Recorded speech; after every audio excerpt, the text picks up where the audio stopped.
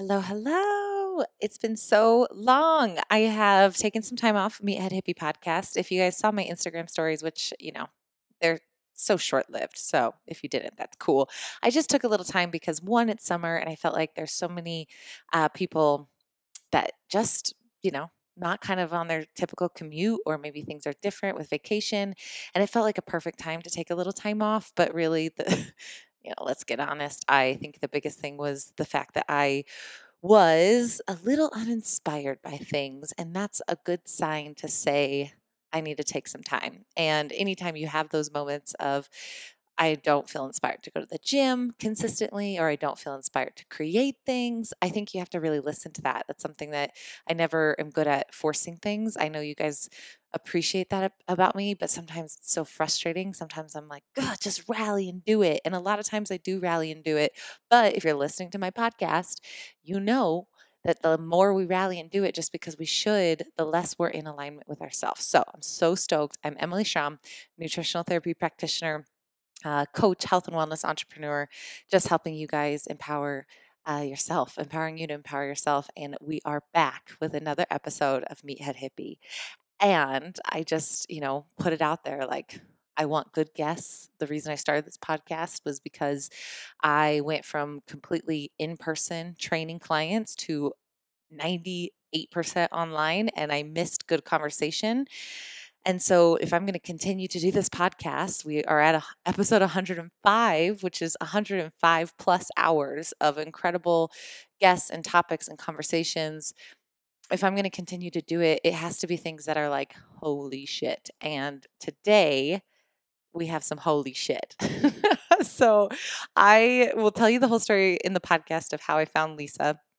But Lisa Wimberger at 15 got struck by lightning. And it, without knowing what that meant, 15 years later, went down a path that she is now currently on. She is the founder of the Neurosculpting Institute, which happens to be 10 minutes away from my house. What the hell? It's incredible. She holds a master's degree in education, a foundation certification in neuro leadership, and certificates in medical neuroscience, visual perception in the brain, and neurobiology. She is also an author, which we get to talk about for it's just so cool. I just kept unpeeling things. I'm like, oh my gosh, of a kid's book, but also New Beliefs, New Brain, Free Yourself from Stress and Fear, and Neurosculpting, a whole brain approach to heal trauma, rewrite limiting beliefs, and find wholeness. So, this is all about your brain, the vagus nerve, vagal tone, our body in itself outside of disassociating it. Really, this relationship we have. I mean, we talk about everything from social media to why all these like crazy YouTubes are popping up of people making very strange sounds, like, and it being like the whole new thing, the whole new rage. And it was such a good conversation. And I just felt so right at home in her facility. Please go check her out at neurosculptinginstitute.com. Newsletter, workshops, online stuff, et cetera, et cetera. You're going to love this. So happy I'm back. Quick little update on my stuff before we jump into the podcast, into the interview. Honestly, so many good things are happening, and I just had to be patient. I just went home. I went to Boston, to Bradford's home, and then my home in Missouri. Had some great, amazing time, and really, I'm just kind of getting things in play. I mean, timing is entertaining at times. It's frustrating, but it's like you're so ready for something, and then universe is like, not yet. So that's how everything is right now. So emilyschramm.com is getting a makeover. We're going to launch part 3 of the Body Awareness Project, Digestion and Gut, which is how I found Lisa. And we have just so many amazing projects, including the new supplement line. So if you are new to some of the stuff, or if you have maybe not heard an update from me, just go check out my Instagram at Emily Schramm. I'm doing Instagram TVs, which I'm so proud of myself for doing, because I have all these videos and I don't feel like I put them in the right place. So it means so much when you guys comment and share and tell me what you think. I want to keep doing this forever, and I plan on it. So let me know what you want to hear, and let me know how it's been helpful or what I can do to be more helpful. As always, you guys are amazing. To all my Meathead Hippies, sending all the love. We are back on schedule with incredible interviews. Until the next break is needed. So thanks for being here and sticking with me, and enjoy this wonderful podcast back with Lisa Wimberger. I'm Emily Schramm, the ultimate meathead hippie. Welcome to the show.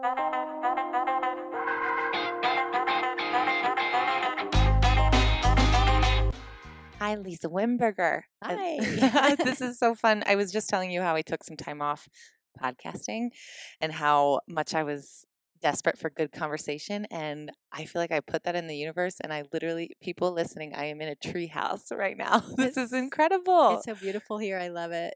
Yeah, this is your place. This is your institute that you created from the ground up, the Neurosculpting Institute. The rabbit holes I think we'll go down are plenty, and I just can't wait. And it is so fun. I mean, I'll make sure I take pictures for you guys to see this, because this is just all sorts of Zen.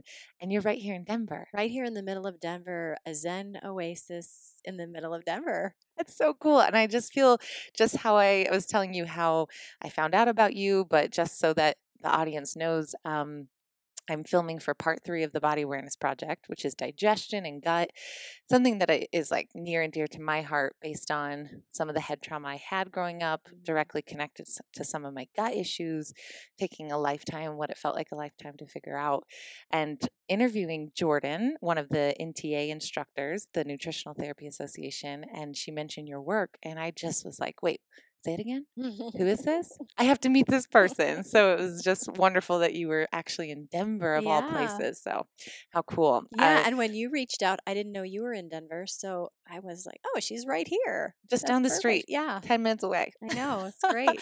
So thank you for talking, because I think it's going to be some fun topics, whether it's stress, brain, how you got into it. But I think that's what, my own curiosity is how you did get into this. And I mentioned you have a stack of books that I love, which I will definitely take a picture of as well. But the polyvagal theory book, was that kind of the start of this? It definitely helped save my life for sure. The start of it was, and similar to you, where you had a life of like trying to figure out what's going on in your body that led you to your mission. Mm-hmm. Same for me. I was having grand mal seizures since I was 15. Wow. After a traumatic lightning strike on my birthday. It was all so cosmic. It was ridiculous. Are you kidding me? I just got chills. I say it, I have to laugh because I'm thinking this is not my life, but it is. Yes. So on your 15th birthday? On my 15th birthday, I was hit the side of the house that we were leaning against, a bunch of friends.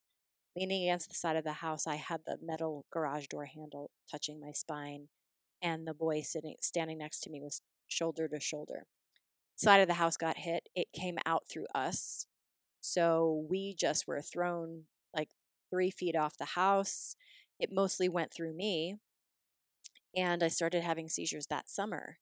And of course, a pack of 15-year-olds coming home saying, Mommy, Lisa got hit by lightning. No one believed us. I didn't believe it. I was definitely freaked out, but I thought, well, this really didn't happen because I'm conscious. I'm fine. Yeah. Did you remember like the point of impact? I did. I remembered everything, and so did he. He was. It must have gone through him too because he was next to me. And I started having seizures that summer, and the seizures just got worse and worse over the years. And I never had a diagnosis. I would hide them. Like I would pray that they would come when I was by myself. They often did. Some people witnessed them. They were just something I didn't want to talk about. But by the time I got to my early 30s, they were getting out of control. And I had one in a doctor's office during a gynecological exam. Oh my. Oh, there I am with like this completely vulnerable position. And I just get done with my gyno exam and I tell the doctor I feel funny. And he says, just lay back. And next thing I know, I'm waking up to a needle of atropine, like Pulp Fiction scene in a movie. And I can't speak, I can't move. And he's shaking. And he told me, you had a grand mal seizure and you flatlined. And I'm clueless. And he asked, has this ever happened before? And I said, well, I've been doing this thing. I think I'm passing out. I've been doing this my whole life. He said, no, you're having grand mal seizures. So I've ended up in the ER a bunch of times for this. But he gave me my diagnosis, which was, first, let's figure out if you're epileptic. And the answer was no. And let's figure out what this is. And he tells me, oh, you're vasovagal, to such an extreme degree that you're going into bradycardia, your heart stopping, and you're having seizures. I don't understand any of these words at the time, but I was so happy that someone knew what this was, which then leads me to, of course, Stephen Porges, the polyvagal theory, Peter Levine, Waking the Tiger, all of these somatic clues to make sense of all these things. And then I thought, well, I need to understand my cranial nerves now. Yeah. So that's where I went down the path of neuroscience, which was purely self-serving. I did not have an idea that I was going to do anything with it other than stop my seizures. Wow. So I studied neuroscience. I got a bunch of certificates. I never got a degree in any of it. Just a bunch of, this class will help me. This class will help me. This is piquing my interest. This is giving me clues as to who I am and what my body's doing. And as the seizures got worse, really bad, the last year I had them, they were the worst. I couldn't really recalibrate myself. I started playing with a way to deconstruct meditation and put sequencing to it that neuroscience was giving me clues about, which would make my nervous system far more receptive to new patterns. And all I knew was, I need a new pattern response to stress because this one's going to kill me. So I used these 5 steps I was coming up with as a sandbox for me to play in and try in meditation to rehearse a different response to that seizure onset. I had no idea if it would work, but I was pretty much back against the wall. So I rehearsed and rehearsed and rehearsed a fighting, kicking, screaming kind of response instead of a seizing response. And then the last seizure wave hit like 8 months after I had been rehearsing this. The seizure halo came, and I thought I was going to go. And all of a sudden, this script I had been rehearsing just automatically kicked in, and I started kicking, screaming, punching, and not seizing. Wow. And I can't even tell you how much energy was in my body that in the past I was shutting down around. This just exploded out of me. I was definitely not graceful. I was ugly. I was a banshee, but the whole time I'm thinking, oh my God, I'm not having a seizure. This is amazing. Yeah. I never had another seizure again. I've had halos and they just dissolve. Oh. And that's when I said, those 5 steps that I've been playing with, they saved my life literally. And I made a decision at that point. I don't know what it's supposed to look like. I'm quitting my job. What were you doing? I was a project manager at a consulting firm. I was an instructional designer, project manager, and in the past I was a teacher. And I thought, no, I can't. I just got a second chance. I can't not commit myself to this. So I quit my job and had zero clue what that was going to be or what it was going to look like. I just knew I had all this information. Someone else might need it.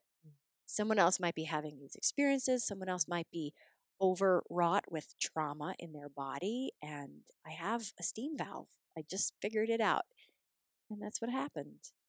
And that was, that was 2000. When did I? Probably 2006, 2007. And now you have this incredible institute where you are constantly teaching people. Constantly, yeah. And so the people that come to you, are they themselves, I mean, you had to put together so many different pieces, right? And it was, I'm drawn to this is something I need to learn, and bringing it all in one place. It's like you clearly created that, and Yeah. I love that. So are people, in these chairs, a lot of them, it's similar stories to you? Are they practitioners? Are they a mix? It's a mix across the board, because, in the beginning, I am not the person who does the market research. I don't know branding. I don't know that stuff. I just know I'm going to talk to everybody about it. And that's good and bad. The good is I have people from all walks of life. I have people in deep trauma. I have paraplegics and quadriplegics.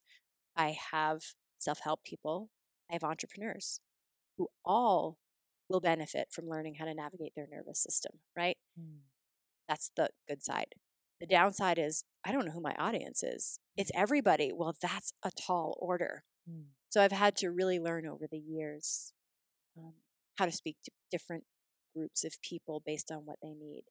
But it's really all walks of life that come here. And sometimes they find me through referral. Sometimes they're interested in neuroplasticity, and we come up pretty high in Google rankings for neuroplasticity work and brain training. Sometimes it's for I'm hopeless and helpless, and I heard you help my friend with depression kind of thing. It's all over. It's all over the place. And it's kind of what you said of like, I mean, how your story evolved. It's like the right people will find you. Yeah, that's always been my approach. Wow. My marketing director would like me to refine that a little bit, I have to say. I love it. Well, my business mind, as soon as I walked in, I'm like, I know, how to put programs together and projects together, but to create what you've created, it's incredible. So, I mean, it's just amazing. I think it's so cool. So I'm just excited to be able to share this with people. So neuroplasticity, when you're looking at creating new neurons, when you're looking at changing certain patterns and behavior, sometimes meditation, that definitely came up when you were talking about it. What is like the best, like simple explanation for this, not just the teachings that you do, but for being able to take kind of that power back and change it? Yeah. How do you start explaining it? Yeah, I start explaining it like this.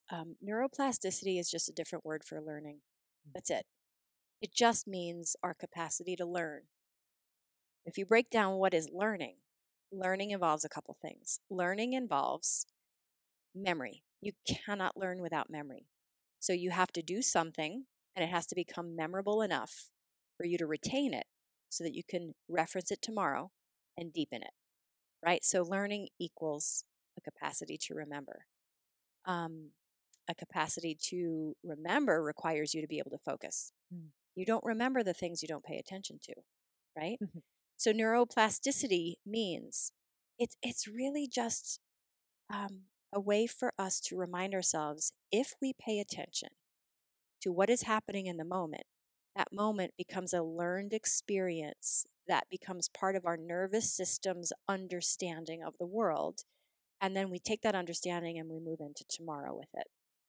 And so that's what neuroplasticity is at a muscle memory level. So, you're in the fitness world. You know that you're going to train a muscle through repetition over time, right? That's neuroplasticity, sort of in a mechanical way. Then there's neuroplasticity at a neurological level, which is your brain cells have to talk to each other. How do they learn to speak to each other? What are they communicating? And how do they learn to reference that over and over and over again to refine it? And that can be both positive and negative. Then there's neuroplasticity at a synaptic level, which is the space between the neurons. And that is, how can the synapse learn to receive faster, better, more richly so that the message is amplified? And then there's social neuroplasticity. How do we learn to relate to each other? And then how does that become a cultural norm that we then take into tomorrow? So for me, neuroplasticity was introduced to me as a term through neuroscience, but I don't know that it's just a neuroscience term. So really what we do here is we teach people how to learn better, how to unlearn everything they think they are victim to, how to unlearn everything they think that was handed down to them from generations in genealogy and epigenetics, and then how to learn whatever it is new that they want to orient towards. So that's kind of like the umbrella of what we do here. The timing of this interview is so good. I love it. So, because this is something that's so, the law of attraction, and we sometimes we don't. Sometimes it takes some unlayering of figuring out, wow, that is my pattern. I didn't even know I responded like that, right? But when you find those patterns, sometimes all you can think about are those patterns. And it's like, okay, I'm thinking about it, therefore I'm putting more energy into it, therefore now I'm going to keep attracting that. Whether it's the perfect example for people, when you hear people say, I can't afford that, or I don't have money, or, that's too expensive. You are attracting exactly that in your bank account, right? And so, not to simplify the law of attraction, but like for somebody, and your whole process goes through this, but is that the hardest piece for people? I would love to talk about the law of attraction for a minute Okay, because you just yes. hit on a really important topic. We notice our patterns, but a pattern's job is to preserve itself.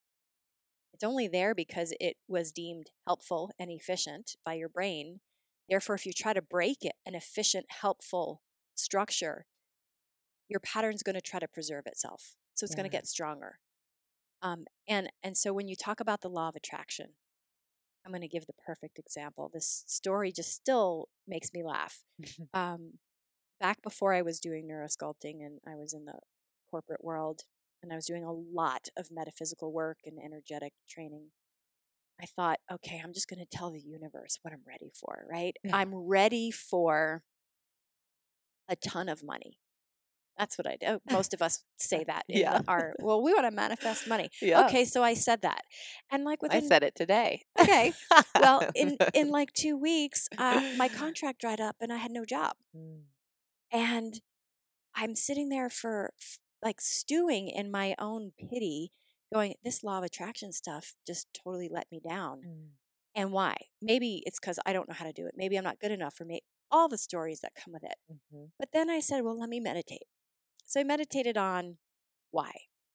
And what I remembered in my meditation was, as a child, I said over and over again, when I'm rich, I'm never going to have to report to anybody else, and I'm never going to have to wake up to an alarm clock or be on anyone else's schedule. And so when I told the universe, I'm ready for more money, it answered my definition of money. Those three things. Those three things. It gave it to me within a week. And I went, okay, so how much is underneath that we don't know about? How do we break the patterns of what's underneath? That requires us to not get stuck trying to identify, but to simply have a process that goes underneath and allows us to unravel sometimes even that which is unnameable. And that's what neurosculpting was doing for me. It was helping me go to the mysterious aspect of my behaviors without having to psychoanalyze or understand or be an expert in those things, but to go to them at that level and look at, my body relates to this like this, my brain relates to my body relating to the thought. How do I interrupt that cycle and orient it differently? So this law of attraction thing is a slippery slope for people, because a lot of us don't know what we're actually asking for. And we get it. Wow. And we think we're looking for something else. And then we either speak badly about this What you idea, got. which is actually really happening all the time, or we put ourselves in this position of we have to follow a guru because it's working for them. And they must know something I don't. And a lot of them sometimes misuse that power. And some of the amazing teachers I've had don't know how to backwards engineer how they got where they are. So they're trying to teach you to be where they are, having no idea how to teach you to get there because they don't know how they got there. Some of them are gifted from birth. Some of them had epiphanies and they're just changed. And some of them haven't put words to the process. And a lot of us need the process. That's yes. Oh my Yeah. gosh. I have so okay, example of the money. Rewiring it, is it just saying, okay, let me change the definition of I'm ready for a ton of money? It's a bunch of different things, and we've got all these choices. So this is beautiful. Okay, so one option, could I change the definition of money? Could I say money equals food in my refrigerator? Freedom. Money equals an exhale at the end of a day that I've determined was over. Could we change the definition of money to abundance, and then abundance to meaning a lot of different things? So we can do that. We can also go on a discovery in our body and say, where do I have a defense contraction response when I think about money? And we can start uncoupling that response. Now imagine doing both of those things, right? Yeah. Uncoupling my attachment to contraction around money while changing the definition. That's going to go a lot faster. We're going to shift a lot faster. And then there's a million layers in between that you could play with. So with neurosculpting, the story you play with is unlimited. The process is the same every time, but the content of the story can go deeper and deeper and as tangential as you want, because at some point it's a game of Jenga where that piece shifts a little bit and the whole structure changes. So it's always fun for me to talk about, where can you go with this? Because it's anywhere. I love it. It's so funny. I wrote this in the plane yesterday.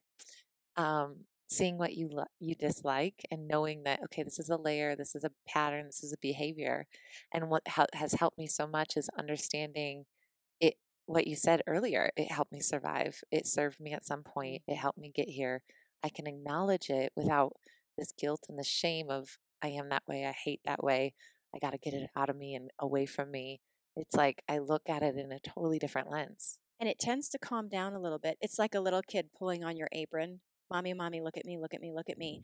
And when you're constantly trying to blame yourself or punish yourself for those things, they're going to just tug harder. And then you look and you say, oh, thanks, you did the best you could with the knowledge and resources you had. And I don't really need that right now, but I see and acknowledge that. That kind of stuff starts to soften on its own. It's not as effortful as it needs to be. Totally. I love this. When we talk about the vagus nerve and the polyvagal, can we define that for people? Yes. It's definitely addressed in this course, but just because we have a couple weeks before this course is launched, I would love if we could really get into that. Yes. Go for it. Yeah. So as beings in a body, our job is to navigate our environment and keep ourselves safe. And we're designed for that. And the mind is designed to signal the body to take action on its perceptions to keep us safe. And the body is designed to read the environment and tell the brain if we need to make any changes. So it's bidirectional.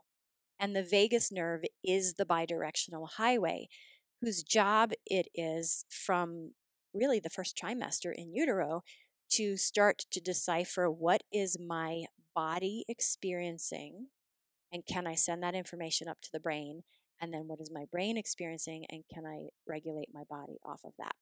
Okay, so 80% of the information that we experience through the vagus nerve is coming in at the body level. That means smell, touch, sound, taste, muscle contraction, and big one, your big thing, gut health, right? Huge in vagal toning. So all this information is coming in through the body, and then it's telling the brain a message. So about 20% of the information of the vagus highway is going from brain to body, but it is bidirectional. And the vagus nerve has really two purposes. The primitive aspect of the vagus nerve, which is designed to regulate heart and lungs and viscera. So if I'm in danger, what can I do? So in a very reptilian, primitive way, it's going to drop your heart rate. It's going to dysregulate your breathing with the intention to make you go very, very quiet and invisible so that you are not detected by predators, ultimately, right? It's a reptilian response. And then the social vagus nerve, which is a more evolved segment of the nerve, is designed to seek to know you're safe within a social context. So, are you making eye contact with me? Am I making eye contact with you? Are you smiling? Are you looking in a disapproving manner? What's your tone of voice? So we've got two aspects of the vagus nerve constantly regulating us. If either of these is dysregulated, we will have a very subtle to profound sense that we are not safe, a very subtle to profound grasping for a defense mechanism, and a very subtle to a profound total body dysregulation. Everything from at the brain level, foggy brain, stress patterns inflaming, craving sugar and adrenaline cycles, to vasovagal seizures, to shutting off the reticular activating system, going completely unconscious, and your heart rate drops to nothing. To the body level, your gut is dysregulated, your immune system is totally off, you're overproducing free radicals, your heart rate variability is terrible, so you can't modulate, and everything is a trigger. That's the vagus nerve. Right? That's life. Just that. It's just that. It's so powerful. And I don't feel, I mean, I've been trying to get someone to talk about this for so long. Why is it not more talked about? I have no idea because it saved my life. And I'm thinking, why don't people talk about the vagus response? I think, after Stephen Porges, that's like 40 years of clinical study in his theory. And notice it says theory, right? So it's taken a long time, I think, for the world to recognize this bidirectional highway and to not dismiss the power of mother-child bonding, eye contact, human touch. These are all things that have been, I think, stereotypically in the Western world dismissed as nice to have but not relevant. So true. But they are. And so it's just taken a really long time, but it changed my life. It saved me. It stopped my seizures. I've seen it change my students' lives just to know, not just about the vagus nerve, but then about the midbrain functioning and the cortex functioning, how all of this plays into what we feel at the end of the day and what we think we are. Yeah. And how we show up in the world. And how we show up. It's a manual. It occurred to me once, I was at a cadaver exhibit and my daughter was probably 3.5 at the time. We're looking at all these amazing cadavers. And she points and says, "What's that?" And I had to read what organ it was. It was the stomach. And I didn't know that it was the stomach because it was way higher than I put my hands when I have a stomach ache. And I went, I can't believe I've had a stomach my whole life and had no idea where it is. Oh my gosh. And then I thought, I don't know where my spleen is. Like, I could vaguely maybe point to the area. I don't know where my liver is. This is ridiculous. It seemed ridiculous when I had to tell my daughter, "Oh my God, that's." But you're not stomach. alone. I mean, this is why I just had, kind of marketing brainstorm with the Body Awareness Project. Like, this is it. I got so fired up, and I literally said this. I said, we can shoot 4K video on our cell phones in our hand, yet nobody can point to their stomach. That is why we're doing the Body Awareness Project.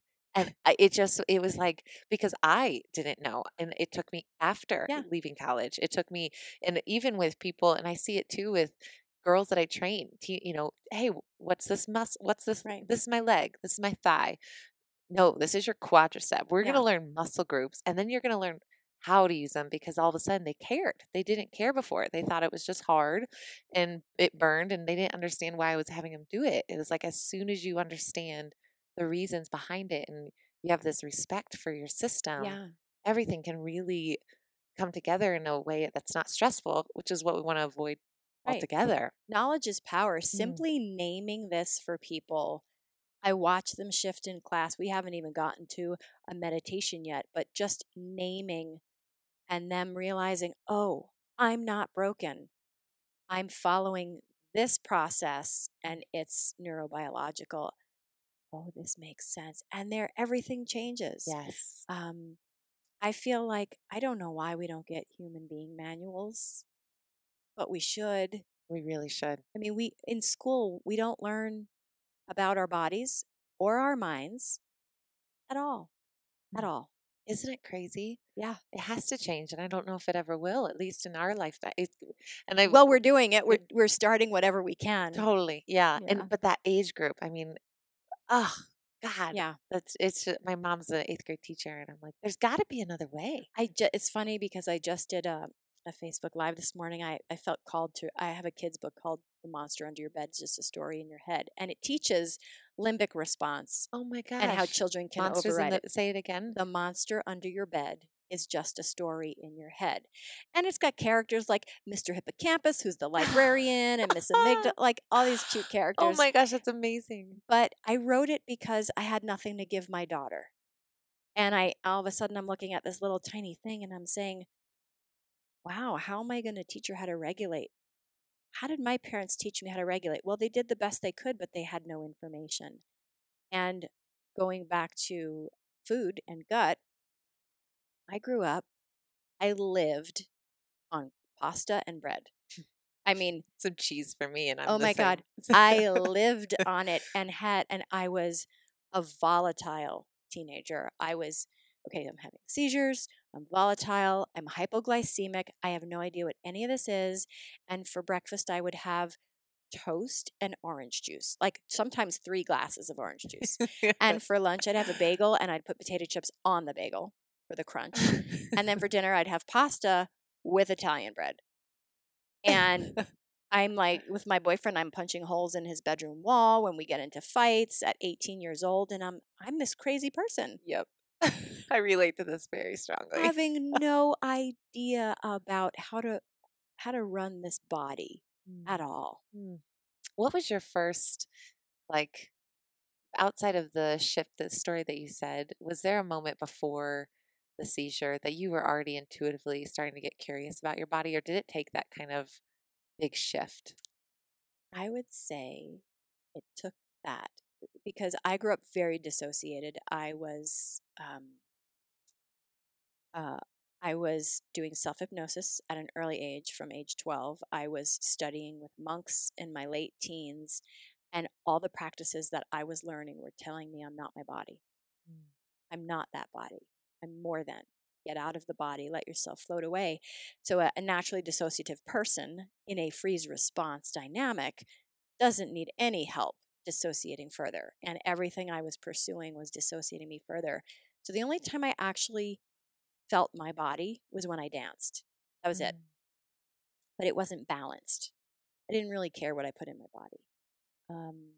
Didn't care as much either until the seizures got really bad. And then I started asking questions, really believing the mantra that I'm not my body. So how can my body possibly be affecting me? Oh my goodness. I sometimes I think how slow I actually learned. But then, I mean, that makes you the best teacher. And it's incredible that I just love what you're doing. And the note about orange juice is so funny because I just was in the airport and I wrote this little note and I said, I didn't realize how many people still drink orange juice all the time. It's like, this is still part of a healthy breakfast. Yeah. I didn't realize that. I'm Yeah. so in my bubble. Cereal and a glass of Orange juice. It's pretty more common than I realized still. Substitute, move that aside, substitute a can of Coke. Yeah. Ta-da. Or a Starbucks latte. Yeah. Depending if it has flavor. Exactly.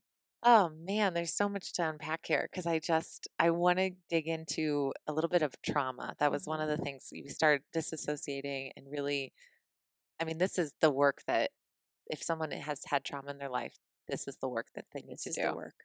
And when you're looking at your 5-step process, disassociating and meditation, I think sometimes I get that confused as well. Like I can be more than my body. I'm sitting in my body. I see, I'm connecting all my chakras. I feel, this activate around me, but that's still different. That's not leaving my body. Yeah. And, with neurosculpting, every aspect of the process is to boost plasticity around the story we're telling.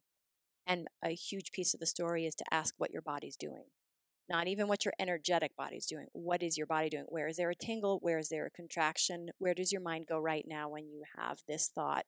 So we're always bringing it back to the soma. And then at key moments, we're asking people to take their non-dominant hand and either make a hand gesture or put it on their body for a felt sense to bring in the somatic experience. And then if the person is comfortable, sometimes we even cue them to allow a neurogenic tremor to happen or to shake in a meditation. So everything we do tries to get back to a very grounded relationship to the body, which is what part of what makes it different than other meditations. I mean, when I did TM, it was like, oh, if there's pain in your body, just push through and ignore it, and it'll go away, and just go further away. But we're like, no, go to it, describe it, look at it, observe it. And now what can we do with our breath? What can we do with our muscles? What can we do with our creative visualization to talk to the body? Is this where vibrational, like sound Tibetan bowls, can be helpful too if that you want some movement or tremor, and or is it maybe like if you feel something in your throat chakra or right on your throat, like humming or singing? Is that Yeah. similar to that? I would say that a sound is quite powerful. The vibrations of sound are physical, and they will move you. In fact, when sound is too loud or too low, like a bass sound, it's used as a weapon, right? Weapons of mass destruction can be pure bass sounds. There are sound weapons. I didn't know that. Yes, you could kill somebody with a bass tone low enough. So I just read that about a whale. Yeah, you could stop their heart with Oh a my bass tone. So sound is not to be taken lightly. It's a physical form. But you bring up something very interesting: the humming and the singing.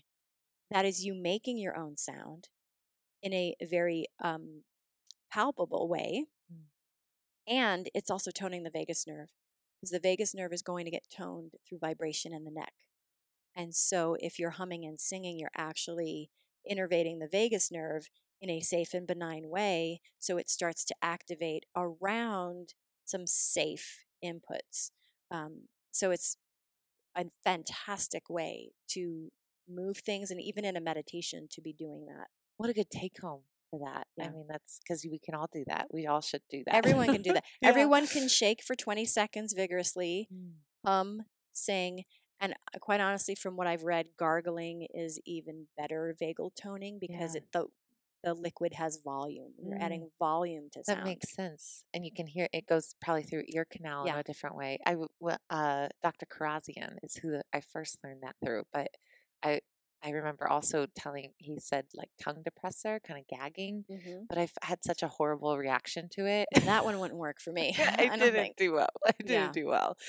When we're looking at brain, and this is just a topic that I feel like all of the things you're saying are just triggering so much from my last couple weeks. One of the things that I thought I would love to know your reaction, and if you don't have any comments on it, that's totally okay. But if I feel like we are all really addicted to dopamine. Like we're if we do not move, we feel like we're dying. And that was because I know that experience so well because I never knew a world without movement. And then I drove myself into adrenal dysfunction and, injury, and just kept coming back to it. And I would find my brain would escape in different ways because I couldn't physically move because I was injured. It was like on to the next, on to the next, on to the next. And you see this all the time with certain fitness classes and certain patterns that, when we're really trying to retrain.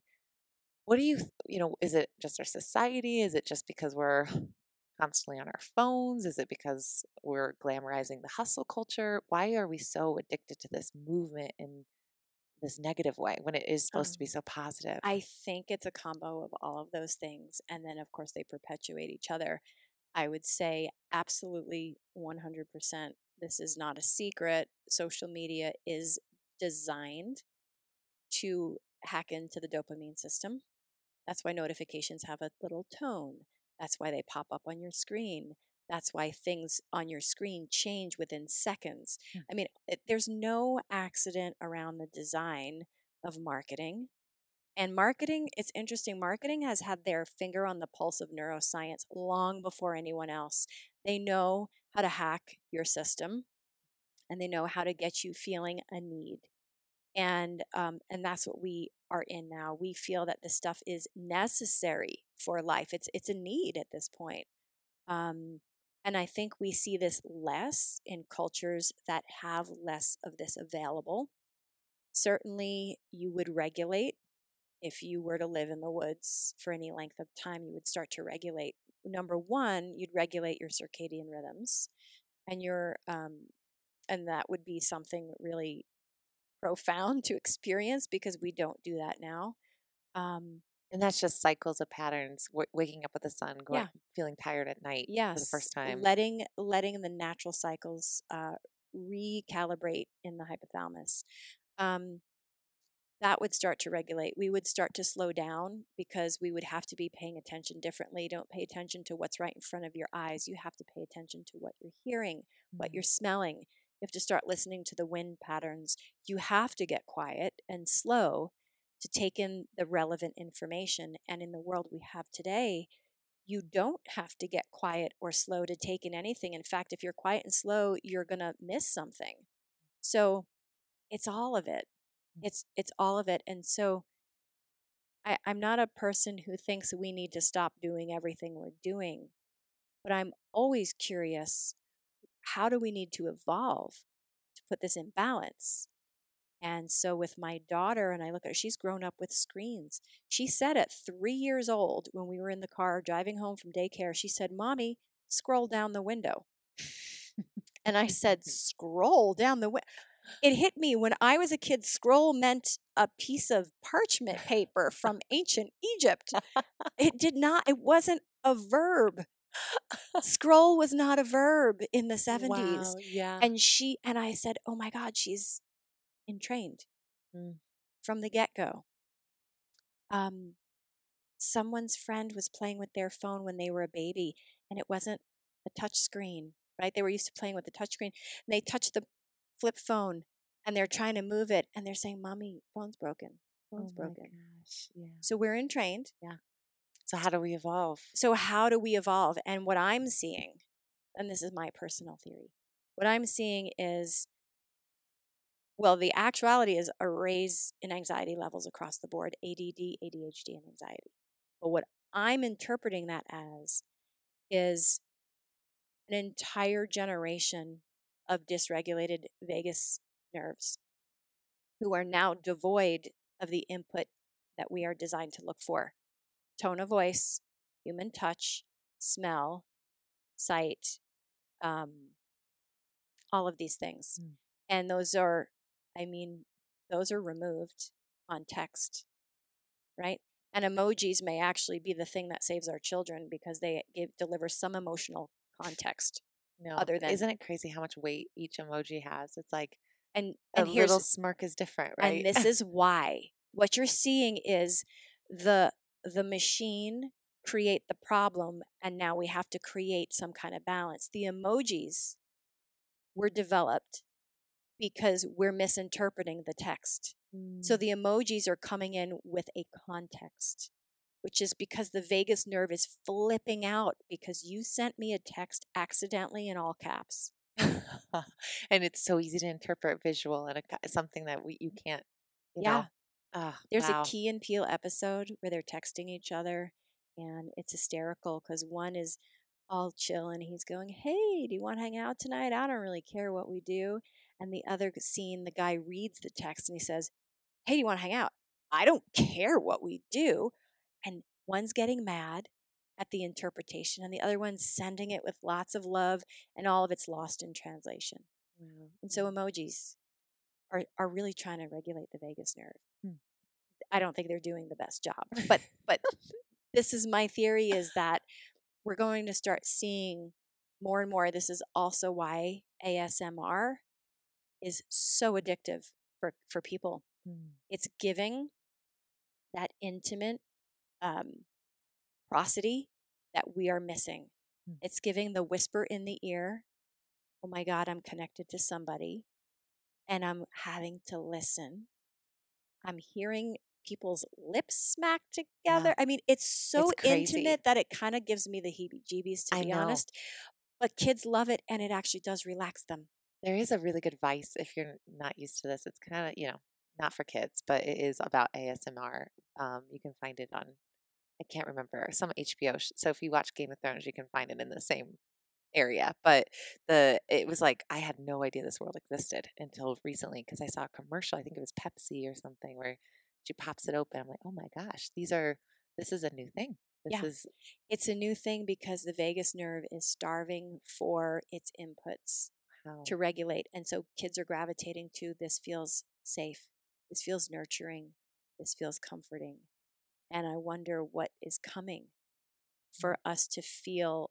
It's almost like I'm watching a virtual world be developed and then another virtual world come in to balance the virtual world that was developed. And eventually we're so far down into layers of this virtual world. And I'm like, wait, do I live in the Matrix or what? I don't know Yes. what's happening. Doesn't it feel that way? So with you personally and with you, being a mom, how are some ways that you help approach that? Because I know so many of my mom listeners are like, yes. Well, I've certainly educated my daughter to know that whether she admits it or not, she's in that cycle. Mm. She knows about the brain.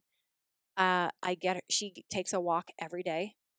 Now, even though she's listening to music, she's still out. She's still walking. So she's outside every And single how old day. is she now? She's 15. I've taken her to a bunch of nature camps. And I don't know how that's going to translate as she gets older, but I feel like that's kind of what I've been able to do. Yeah. I love, because it is a part of our life. The usage sometimes we just don't have control of outside of screen time and younger ages and really omitting it. But even for me, it's like if I do not set boundaries, very clear boundaries, and I hold myself to them, just like going to the gym or drinking enough water, it will suck you into It a does. hole. It sucks me in, and then I justify it. Well, I need it for business. I need it Mhm. for this. And Yeah.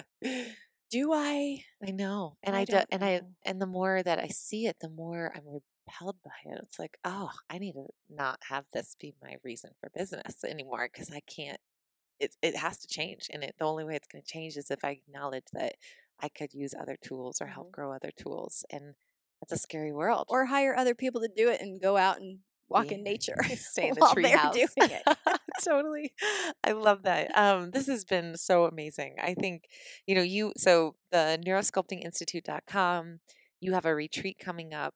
It's a full week immersion and you do it in New Mexico. It's outside of Santa Fe, September 21st to the 27th. It is Amazing. so deep. We do neurogenic tremoring, neurosculpting, meditation, neuroanatomy, art, yoga, and Wow. it's amazing. I love it. And then for somebody that's like, how do I get more of you right away? What, is it just through the website? Yeah. Go to the website and look at our events calendar.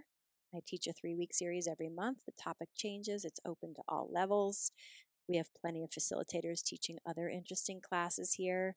We have online classes. Yeah, that's perfect. I was going to ask about. But I would say 40% of our students are in person. 60% either don't live in the state or don't live in the country. And It's so great. So it's pretty diverse. It's so great. And then some take homes, outside of the shaking and the, understanding the vagal tone and really understanding how stress really impacts so many of the things that we might be dealing with. Is it just go hug somebody? It could be, but that's also pretty vulnerable for Yeah. people. So what I would say is look at your sleep patterns and try to employ some good sleep hygiene and 1000% look at what you're eating. 1000%. Look at what you're eating, and I know you're going to talk all about gut health. So Yeah. Yeah. So connected. Gosh, I want to have many more conversations with you, Lisa. This is amazing. And I think I ask all my podcast guests this, and I almost forgot because I haven't had a podcast in so long, what your spirit animal is. You know what? I feel like it's a dolphin, but years ago I was told it was a shark. Oh, that's a fun combo. So I don't know. Oh, maybe a little combo of both. Maybe. I feel like everyone has two like pretty deep ones, and then the rest are signals. So I think that's a good combo. All right, I'll take it. A Yeah. shark when I need to be, and a dolphin when I need to be. That's a perfect balance. But the dolphin has the larger prefrontal cortex, so I want to be that more. This has been so good. Thank you so much, Lisa. Thank you.